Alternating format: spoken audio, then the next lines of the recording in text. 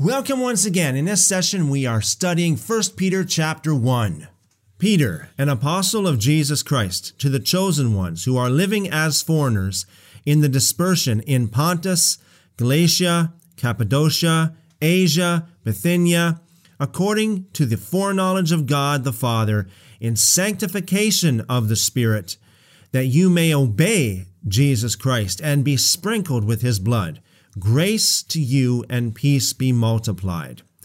Blessed be the God and Father of our Lord Jesus Christ, who according to his great mercy caused us to be born again to a living hope through the resurrection of Jesus Christ from the dead, to an incorruptible and undefiled inheritance that doesn't fade away, reserved in heaven for you, who by the power of God are guarded through faith for a salvation ready to be revealed in the last time.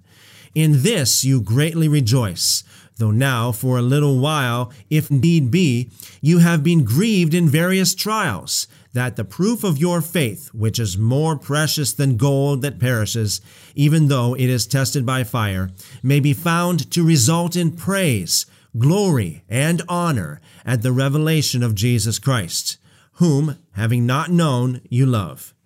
In him, though now you don't see him, yet believing, you rejoice greatly with joy that is unspeakable and full of glory, receiving the result of your faith, the salvation of your souls. Going back to the first paragraph, notice that Peter starts his letter very similar to that of the Apostle Paul, in that he introduces himself, he identifies himself as an apostle of Jesus Christ, and he goes on to say, blessed be God, the God and Father of our Lord Jesus Christ, like Paul did in a few of his letters. But notice there is a difference here between Peter's letter and Paul's letters. That is, right off the bat, he talks about the sanctification of the Spirit. And right away, he talks about obedience to Jesus Christ. That is what we do not find in Paul's letters, especially in the introduction. So continuing with verse 10. Concerning this salvation, the prophets sought and searched diligently. They prophesied of the grace that would come to you, searching for who or what kind of time the Spirit of Christ which was in them. Notice that it says, the Spirit of Christ which was in them. Don't think that we just have the Spirit of Christ in the so-called New Testament age.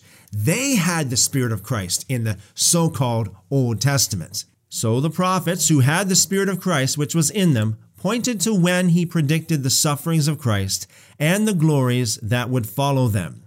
So a common thread that runs throughout the old prophets is the sufferings of Christ and the glories that would follow. I'm thinking especially in the book of Psalms, we read a lot about the sufferings of Christ, not to mention the other books such as Isaiah and Jeremiah and so on and so forth. So when reading the old prophets, all the way from the books of Moses, all the way to the books of the New Testament, always remember that those prophets had the Spirit of Christ. I'm talking about Moses, I'm talking about David, and all of the prophets had the Spirit of Christ, and they spoke by the inspiration of Christ. Now remember, Jesus said, you search the scriptures. Now that includes the Torah too.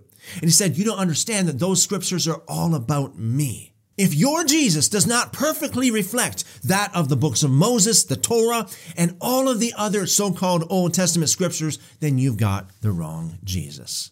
Because remember, Jesus is the Word in the flesh. To them, that is the old prophets, it was revealed that they served not themselves, but you. Think about that for a second. It was revealed to them, to Moses, to David, to Jeremiah, to Isaiah, to all the other prophets, that they didn't serve themselves, but you.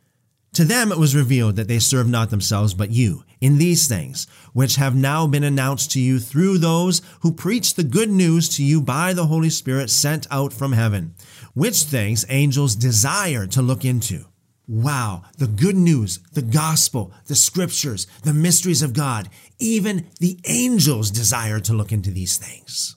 Therefore, prepare your minds for action. Literally, gird up the waist of your mind, or put on the belt of the waist of your mind. Be sober and set your hope fully on the grace that will be brought to you at the revelation of Jesus Christ. The revelation of Jesus Christ. This is talking about what we read about in the book of Revelation. It's talking about when Jesus comes back to set this world straight and to reveal reveal himself to the entire world. So be sober. Set your hope fully on the grace that will be brought to you at the revelation of Jesus Christ. As children of obedience, not conforming yourselves according to your former lusts, as in your ignorance.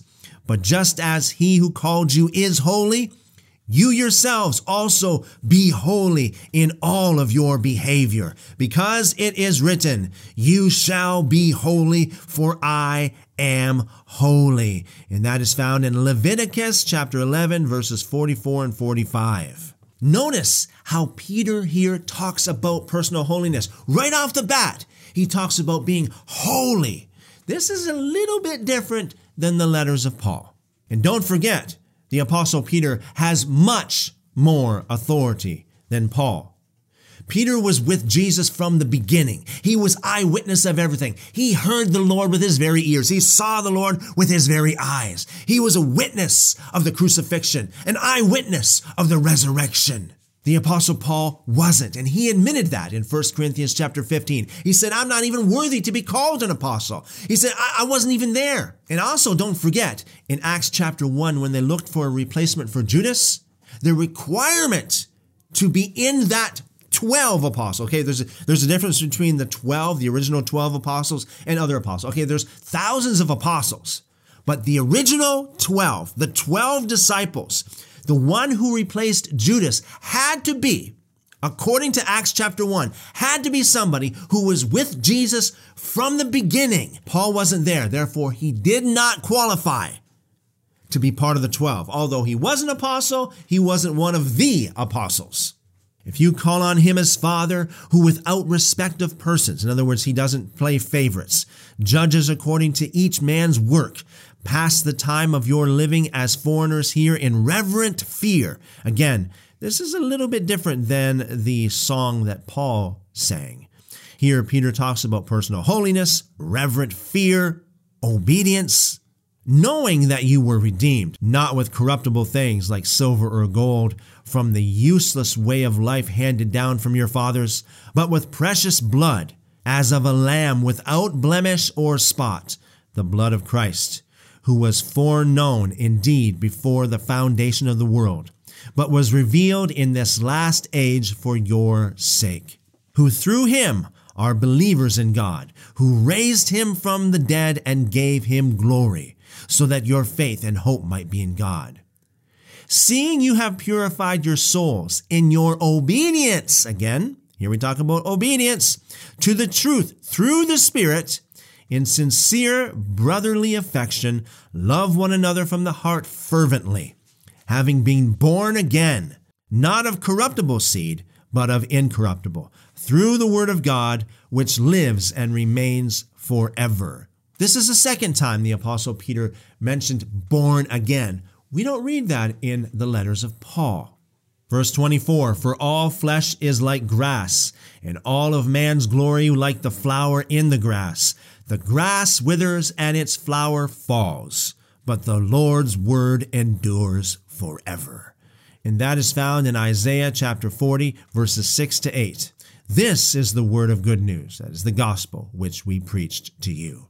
Recap, the Apostle Peter talked about sanctification, obedience through the Spirit, obedience to God's commands.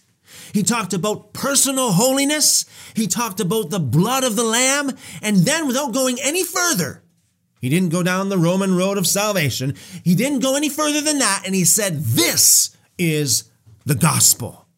And isn't it a wonderful privilege to read the writings of the Apostle Peter himself, someone who walked and talked with the Lord Jesus himself?